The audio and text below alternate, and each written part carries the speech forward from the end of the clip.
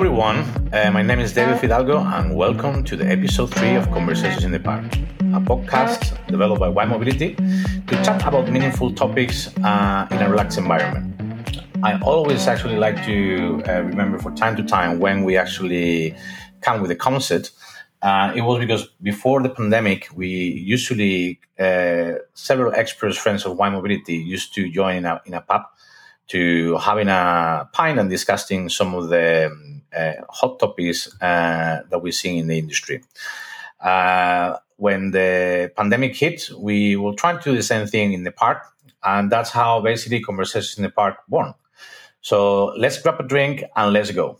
That's today. We are discussing an exciting topic about cybersecurity and functional safety in the new era of the automotive. A very interesting subject with the development of autonomy and smart devices. Today, as you know, we actually have different co-hosted in the podcast. I've been joining with our CTO and co-founder of Y Mobility, Jed Lancaster. Hi, Jed. How are you doing? Hi, David. Yeah, it's great to be here and great to have another session. I'm really excited to introduce our guests today. They're all great friends of Y Mobility and long-standing colleagues of ours. So if we can just go around the table, the virtual table, I'm going to start with Edith and ask her to introduce herself. Hello, I'm Edith Holland. I'm a Chief Functional Safety Engineer at Horiba Myra. And prior to joining Horiba Myra, I worked at Jaguar Land Rover. I've worked in functional safety for over 20 years now. And I'm also one of the UK experts on the working group that's responsible for the functional safety standard ISO 262 and also the new SOTIS standard, which is out in this format now, and that's ISO DIS 21448. And they're going over to Roger Rivett next. Hi, I'm Roger Rivett. I worked in the automotive industry for nearly 40 years. Been involved in functional safety since really about 1990. Long time participant in the MISRA activities, and then was a founder member of the Working Group 8, responsible for ISO 26262 and the new SOTIS standard. I retired a couple of years ago, but I've been quite active since then. I have an engagement at York where I had just previously finished an engineering doctorate. Since retiring, I've been working more on maybe autonomy, which is quite a nice, interesting new challenge. And then finally, but not indifferently, Peter Davis. Hi, I'm Peter Davis from Thales, and I've spent almost my entire working career in doing security. So I guess I'm the security person on the team, as it were.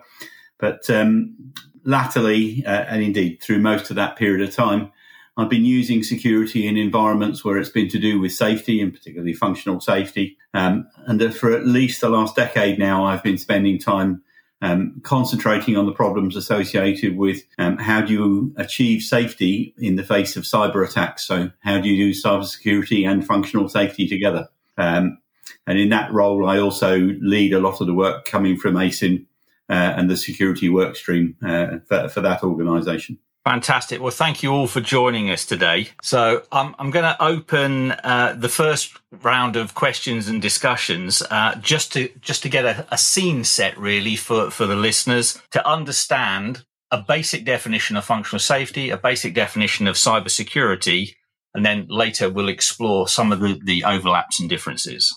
So, Roger, do you want to open for us? Okay, well, I'll talk about functional safety. I mean, you might have thought that was a straightforward question, but, like most things, it's more complicated than it seems. I would say the traditional view, the view that's held by most people or advocated by most people, even if they don't agree with it, is that functional safety is worrying about the effects of random or systematic failures in a machine where those failures could lead to harm to people. And so essentially you're trying to anticipate what harm could accrue to people, how bad that would be, and then look for engineering solutions to mitigate the systematic and random failures. The reason that it's controversial is that one view, the dominant view, is that we assume that we've got a specification of what's required, and that's not in itself hazardous, and then we worry about implementing that specification. The new SOTIF standard worries about getting the specification right.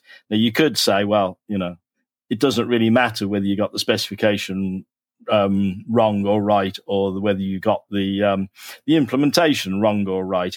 Ultimately, everything needs to be right, and it's an artificial split. But it's a split that we have to live with. So there are two worlds of the SOTIF. Are we defining a safe system? And then functional safety, ISO 26262. Are we actually delivering a safe system? Okay, thank you, thank you, Roger, for that. So, Peter, can we have your version of cybersecurity then, please? So I guess I'll try and pick up on what Roger's speaking about there. So clearly, at its most trivial, cybersecurity is breaking things, or cyber attacks are breaking things, and cybersecurity is looking to defend against those. But generally speaking, what we've evolved is a relatively short way of talking about that. We talk about cyber resilience. We talk about a system that's resilient if and only if there's justifiable and enduring confidence that will function as expected, when expected. We then layer onto that it's secure if it displays this property in the face of an adversary. And we layer onto the top of that, it's cyber secure if it displays this property in the face of an adversary that need not be co-located. And so these are just explosions of the general system resilience proposition that goes on that one. And my job is just to destroy what Roger's put together. Very social of you, yes. So we'll blend this now into the next element of the discussion, and perhaps Edith, you can lead us then into a view of what's common between the two and some of the differences that manifest themselves in both the engineering and the public implications. As Roger was saying, it's mainly the different causes that distinguish between what we address in functional safety and SOTIF. But overall, what we're still trying to achieve, this reduction in risk, is looking at harm that could potentially occur as a result of vehicle behavior that's unsafe. So that's either and that could either be caused as a result of malfunction or something that's not appropriate. And this is then where the consideration really shifts from the design and looking into the electronic system or the item, if we're using ISO 26262 speak, to making sure that the environment is sufficiently considered when you're doing the design of these types of systems. And in that respect, I think it is closer, again, to cybersecurity, where obviously the attack is coming from somewhere external. But it's different, isn't it, Edith, in the way that probability applies in relation to these things? Because I think, it's true, in a sense, we do the same things. However, I have an infinite space, and it goes back to some of what Roger was saying. I know we've discussed in the past, very often people have highly complex diagrams, but they all set out to describe a system that is closed. And fundamentally, this is not a closed system. And we then look on top of that and you say, and as you say, we're looking at the failure modes and things against that. But as a cyber attacker, I pretty much have an infinite space that I can attack you in order to get these things. But I only have to find one outcome, and you have to do the infinite space. So generally what we've done in looking at safety and not considering cybersecurity was to look at, we get this probability that this would occur over this period of time. Thank you. And you can do your statistics on that. But I skew the statistics essentially at the point I discover this, and I've often discovered it before you've even shipped the product. It becomes 100%. So statistics doesn't work in the way that we've normally relied on it. And the other thing I think that we're seeing is a massive explosion in the digitalization of the platforms that we're trying to talk about. And the way that digital systems fail compared to the way that, electromechanical analog systems fail is completely different. So the stability of those systems, and we've got formulae, we've got maths, we've got computer science going back really to the beginning of the 20th century and beyond, that essentially say we've got an unsolvable problem here. You get a single bit error on a digital system and it explodes into a failure. You get you get a minor change in an analog system, you don't get the same thing. And I think that aspect of trying to square those problems is where it works to the advantage of me as a cyber attacker, but actually is where these things are needing to work with each other a lot more. I mean, I think that problem's been there in software development, for ages. Just before you worry about safety or security, just trying to get the software right, trying to explain to people that if you've got an analog system, things are proportional, small change here goes through some function, it produces this change here, it's reasonably anticipatable and whatever, and you can bounce. Once you get a digital system, try to explain to people that it's discontinuous. A little change here can provide a big change somewhere apparently unrelated. And people have a head getting around that just as software before you start throwing in safety and security issues. Unless you've been trained in digital systems, people find it really difficult to get their head around that. So I think that's right, what you were saying there, Roger.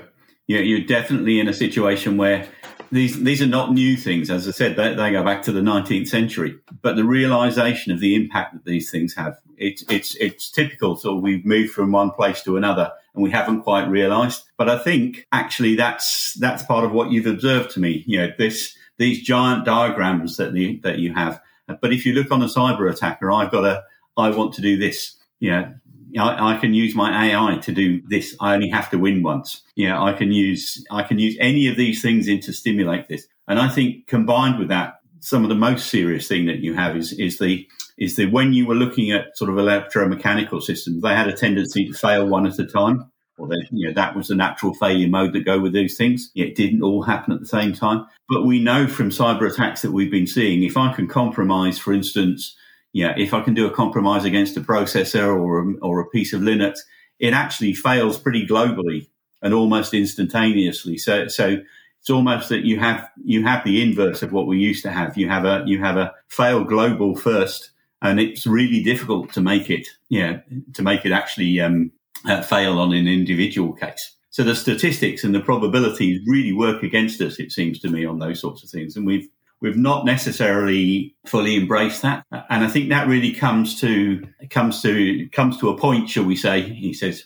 no pun intended, on things like the V model and things of this nature, where we work on making everything the same so that I can break them all as quickly as possible. And we've kind of lost this idea of diversity in our systems. But I wonder whether that's actually increasingly going to be a problem. Well, I think one of the things that you get in the development of software, automotive is following what have been commercial trends, is that, there's a software stack, and what's sitting at the bottom of the software stack, the customer never sees. It's largely invisible to everybody apart from the engineering community. So there's no commercial advantage in it. So let's just buy a standard part because it'll be cheaper. And if we all buy the same part as we buy software from other suppliers, it's going to work because they will have developed it. So underneath, we're all resting on some base software, which if there's something wrong with it or somebody figures out, how to hack it, you've hacked every car. But the commercial pressures, there's a strong argument for why that's a good idea, but there's a counter argument to say it makes you very vulnerable. I felt Edith was about to chip in there, but that's when we interrupted and cut off across her again. But I was coming back more to the probability. So I think you've gone in a slightly different direction here. I think getting a grip on the probabilities that to some extent you're trying to sort of address in SOTIF as well, with the likelihood of scenarios and having got enough coverage to say, I've tried to explore this unknown space sufficiently is very different to how we used to address risk. And but still, in my opinion, I think slightly different to cybersecurity.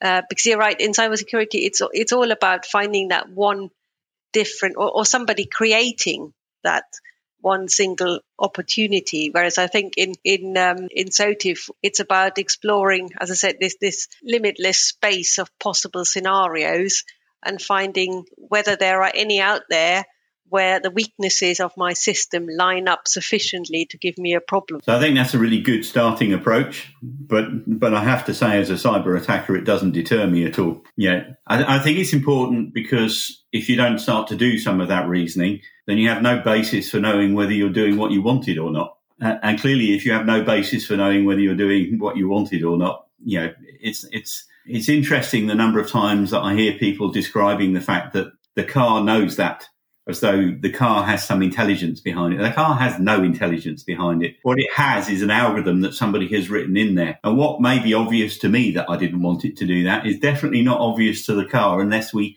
happen to have written the correct algorithms and things into it. So I think the elements that you talk about in relation to SOTIF are really interesting, but they don't significantly, and it comes back to things like the complexity of the system. It comes back to a single bit error will cause unforeseen consequences and things. This exploring of the state spaces doesn't seem to me to be a mathematically or technologically feasible activity. And then I'm combined with the fact you've got conflicting objectives you're often trying to achieve in relation to these. I know there's a lot of discussion that we've had at the moment about is what is the failure mode? If something fails, do I come to a halt gracefully? And that may be the right action if you're talking about one vehicle. But if I'm talking about 40 million vehicles, having 40 million vehicles come to a halt gracefully and stop at the side of the M25, whilst it would be indistinguishable from a normal pre-COVID day, isn't actually what we want. And that would be what I was trying to achieve with the attack. So there isn't actually a difference between these things, so that we would know those sorts of things in advance. And I think a lot of my work has been on really trying to make those points about things. Yeah, I can always break it because I will always stimulate you to do something and then take it from there. And it's common when you're doing cyber attacks to talk about pivot attacks. You know, the fact you move from one thing to another. It's not necessarily the first thing that I'm trying to break it on. Yeah, and that element it would seem to me, is almost impossible to defend. So I wonder whether actually, when we're talking about the safety, we've got more of a need to start looking at how we create enough diversity, and taking something of a different approach around those sorts of things. Because otherwise, my fear is that cybersecurity will always be the bane of your life. Well, the question for me, if you mind to ask, is understanding. I mean, as I said, we were discussing a little bit about the difference between, because I think there is some complementary things between functional safety and cyber, right? But at the same time as well, it would be interesting to understand. Okay, if as what you said, Peter, in your point that you always will be attacking or have a point of entry to the system, what are we doing to actually make sure that as a technologist, what are we doing to make sure that we can have a secure and safe system? You currently set a status now that basically there's always a point of entry. We're actually discussing as well about the automotive as well. That is basically is a place in which basically currently with the new mobility schemes, with the new autonomous cars coming into it, is bringing as well another risk. So basically, for me, it's interesting to understand as well. I mean, it's what are we doing as a technology group to helping to improve the safety, and how we actually doing to help improve the cybersecurity in this particular. Shall I go first on this one? Because I think what I'm seeing is an awful lot of stuff coming out of the functional safety area that is extremely good and very useful. And as I think I've said, I don't think security is there as an objective anyway. I think security is there in order to contribute to functional safety, to contribute to your privacy, to contribute to protecting the data that you have inside platforms so that you can sell them.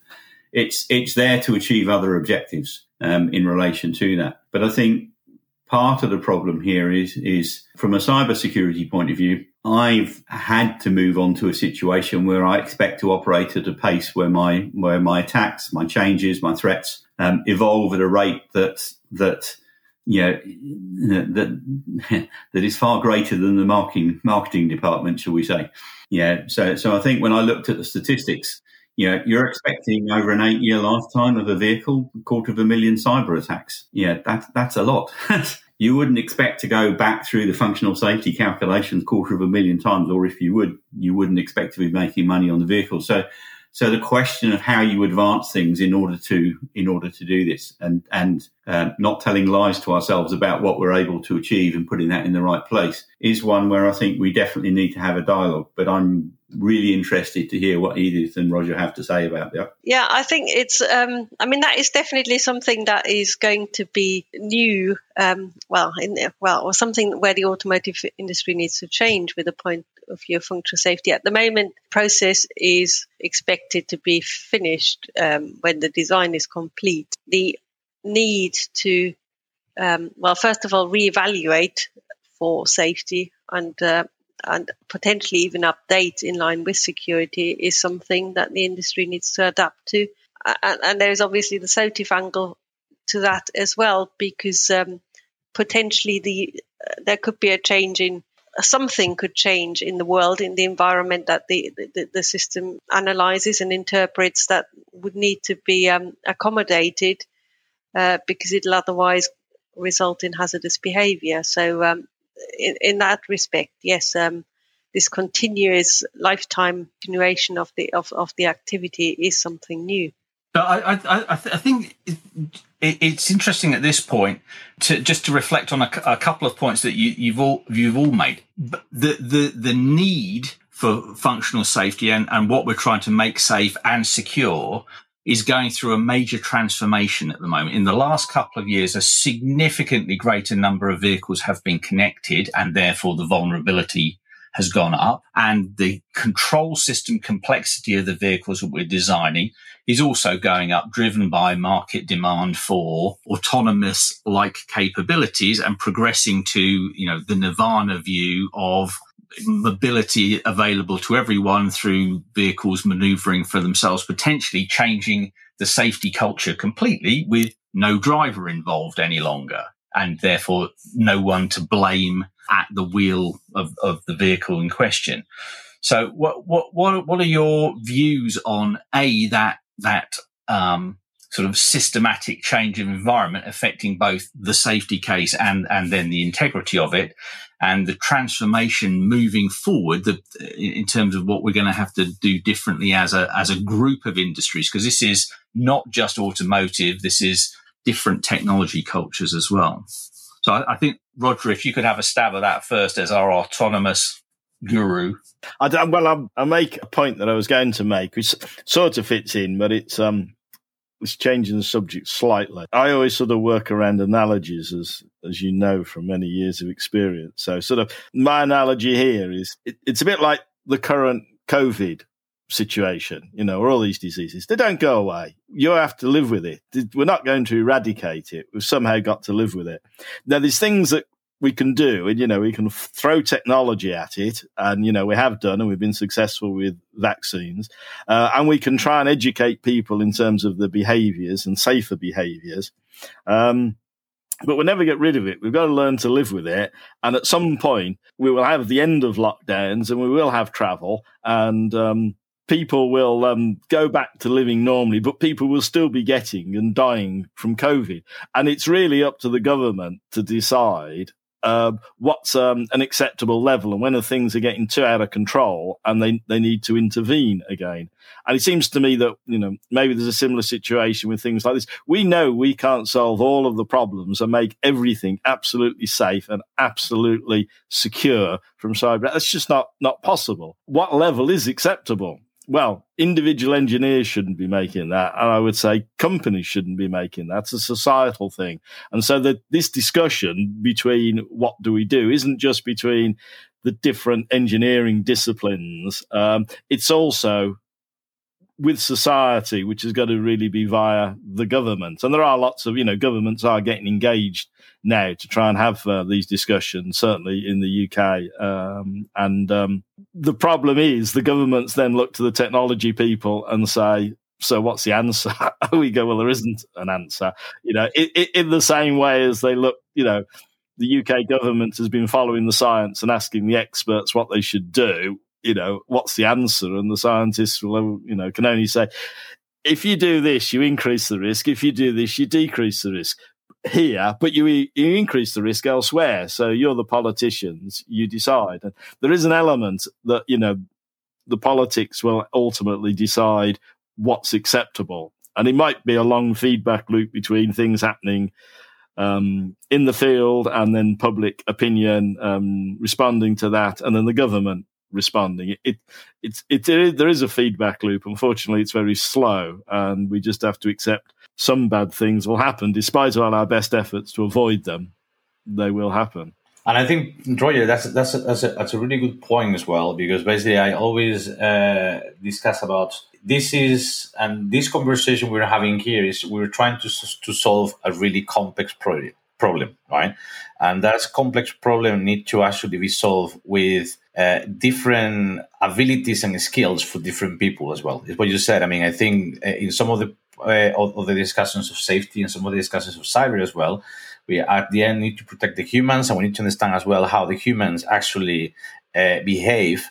So social ethics, philosophy as well need to be involved into this conversation. And even more, if we actually putting our hat on of the autonomy, when we actually bring in the AI in the equation as well, that it means that we're building a brain, right? And then trying to solve how we actually protect and secure the brain is a complex area. But I think on the positive side, I think it's a lot of good things starting to happen in the industry. It's a lot of collaborations, as you said, Roger. It's a lot of conversations, and I think that for us and the industry is back again to what Jet mentioned before, is how we're starting to decompose the challenge and starting to do a baby steps to actually trying to solve the problem. And for me, actually, it will be interesting to know as well. For you, the experts as well, is like how we actually doing it. How, for example, the industries are transforming. How we understanding the importance of safety and the importance of cyber as well in their business. Because at the end of the day, I think this change is starting for companies that they need to beat products out. So I think, David, and I think cyber is just an example of an emergent property of a system. And I think it is one of the self-evident truths as far as I'm concerned, but it doesn't seem to be generally held necessarily. That even things that used to be quite simple systems, things like braking systems, are actually now complex systems. They have emergent properties in them. And I think one of the things that's difficult on that is you get emergent properties, in the way these things are connected. That is, these are the types of complex systems that we're incorporating into vehicles, between vehicles, into the systems that they're driving with, and we're not making that smaller. And all I do as a cyber attacker is stimulate an emergent property. But I think one of the examples that I guess I'd like to sort of put into play here, and I was discussing this recently with some guys in the automotive industry. We had an issue where the Bluetooth chipset vendors updated the Bluetooth stack, changed the buffering. Very good thing to do. We were moving more towards streaming and all the rest of the things. It was a good thing to do. Went into the chipsets. But good practice in relation to engineering was not to do dynamic buffer allocation. So well-written code suddenly found it couldn't get buffers. And when it couldn't get buffers, it was, well, there must be a memory leak, there must be a fault. And it went into all of the fallback systems and things that went with that, which in one case that I was looking at involved a fluctuation on the power supply that caused a crash. So what you were looking at here was a perfectly sensible thing. Everybody done very sensible things all the way down the line, but the outcome was bad. And that would be fine so long as what you were looking at was a single element that you're looking at. But often, what we're now looking at is at some point we will be looking at a catastrophic failure associated with that. So I think Roger's point there about, governments will talk about this, we'll need to do whatever we need, is absolutely right. But the one thing that governments can't tolerate is a catastrophic failure of the system. That's the bit we can't have. And it's our engineering practices that are helping create that situation. So the good things that we've been doing in the past, and they have been good, it's been very effective over the last 50 years in really improving the safety, are now starting to be the sorts of things that in the face of an emergent property or a cyber attack will be exactly what proves to be our undoing, I think. And we need to start thinking about that now before we have a lot of time to think about it, because we're all sitting at home because our cars aren't running. We need to think about that whilst we have enough time to do so. Because otherwise, my fear is it won't be the government. It'll actually be the courts that will set that we have done the wrong things there, because we knew that would be the outcome. This is a really interesting aspect of it, because this is a society dynamic going on. So the social demand and the commercial demand to continue to enhance the functionality of the vehicle, to extend its performance, to make it more efficient and effective, is driving complexity into the design, for which we actually don't have mitigating engineering technique deployed. It's not to say it doesn't exist at all, but it's not deployed in those engineering processes. SOTIF is an example of a capability and a process that's trying to keep up with that space. It is very much trying to make the engineering more robust, more modular, but it's behind the curve of the change in the complexity. So I'd be interested in your thoughts collectively on that.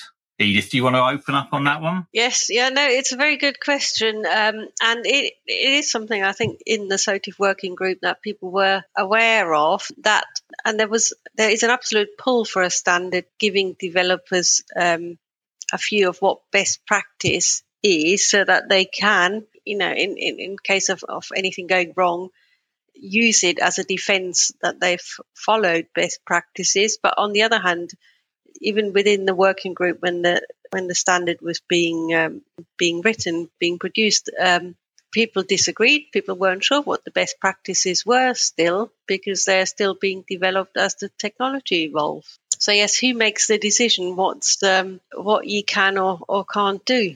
Okay. I think it's always true that the standardization process always lags behind the technology, often by up to 10 years. That's why I always say, 26262, when it was published, was a fantastic standard for a 20th century car. It was a bit lacking for the 21st century cars that, we were then making. And that's, I'm not sure what we can do about that. But I'll just mention, this is one of my soapboxes that I've mentioned many times before, but I think traditional automotive companies, a lot of them, in my experience, not just the company I worked for, but talking to other people, experience in other companies, are sympathetic to this view. Traditionally, a car was just made from a box of bits. And if you wanted something, you bought a bit and you bolted it on, and you were worried about where you were going to package it. You worried about how much it was going to weigh. Later on, you might worry about what sort of material it was made out of, but you assumed that you could just put it on and take it off, and it had very little interaction with anything else. And the interactions you did have were quite simple, and they were largely mechanical forces, and you were worried about rattles and squeaks and it not falling off. Obviously, a modern car is nothing like that at all, but that's a mindset, and it's a mindset that has grown up over 100 years and has been true except for the last 20 or 30 years. But if you've got a traditional company, it still is structured. And, I know from experience, trying to get it to think differently, it's very difficult. I don't know with the new people coming into cars that don't have that history, whether they're able to take a different view and think of the car as a complete system. And certainly, this thing about we need to start using more systems engineering is one of these things people have been saying for 10 years.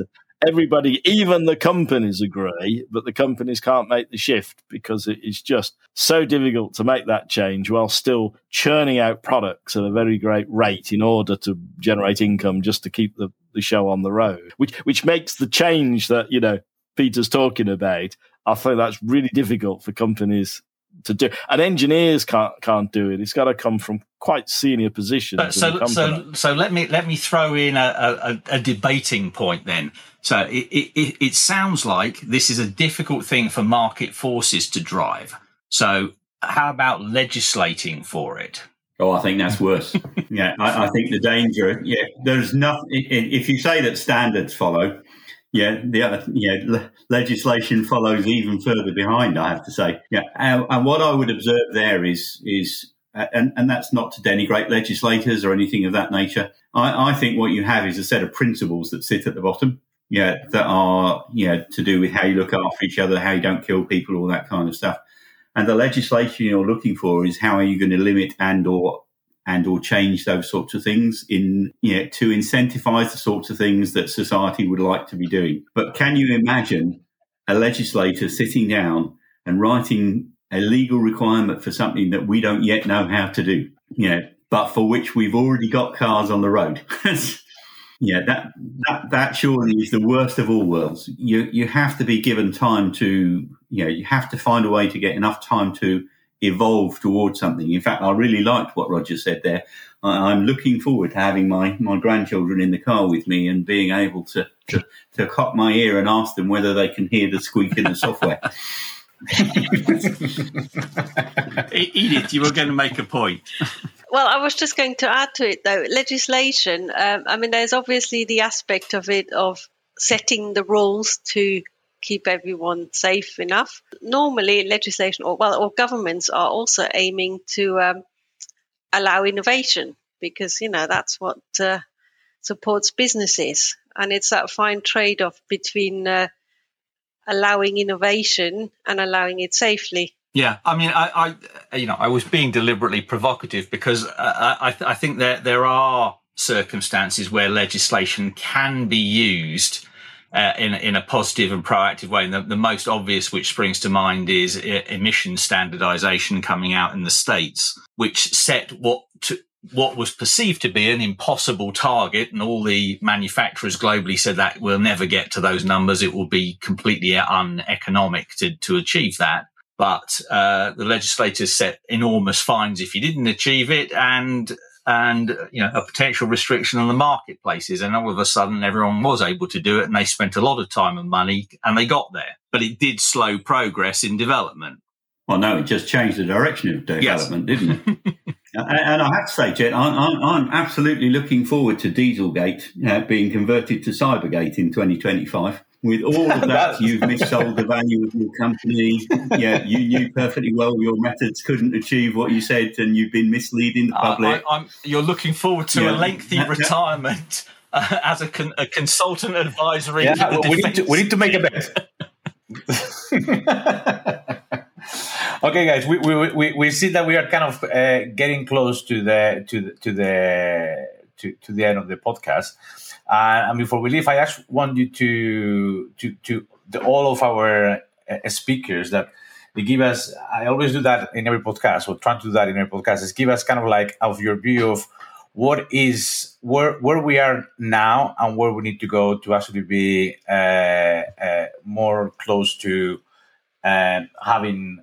And I know that it's been said that we cannot be insecure or safe, right? But how we can be more resilient in the next 5-10 years. Who wants to take the first one?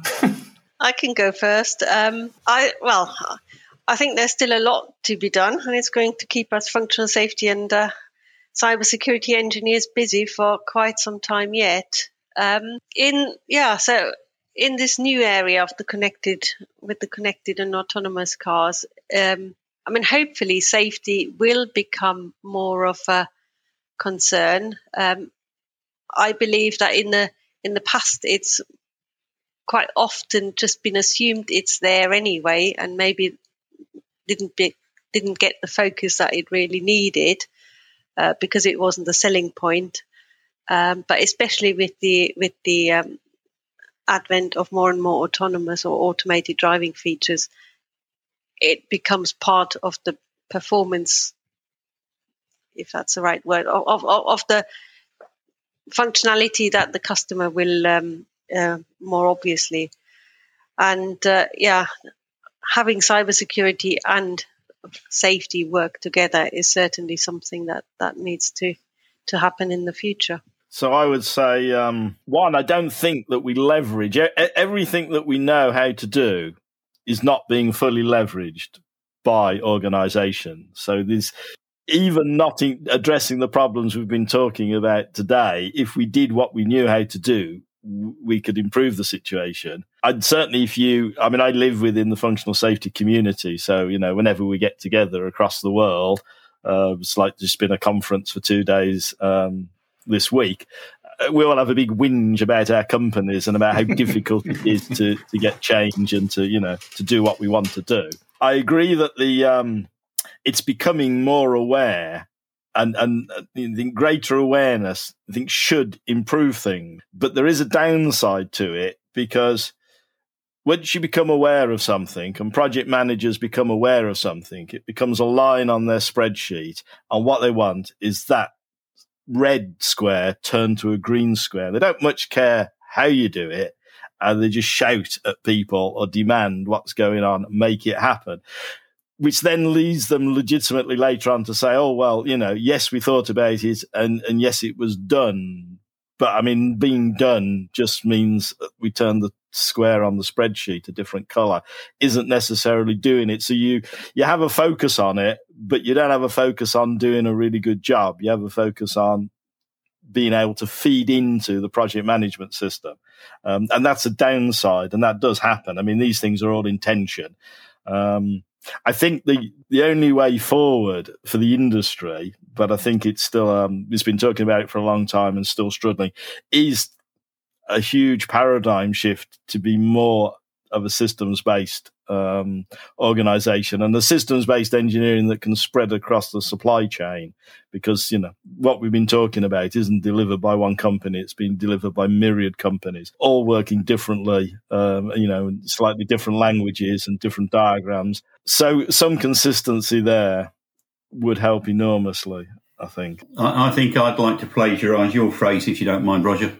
I think you need to think and keep thinking. I think we need to stop lying to ourselves, which is a bit provocative, but I think often we're actually lying to ourselves about what we're able to achieve.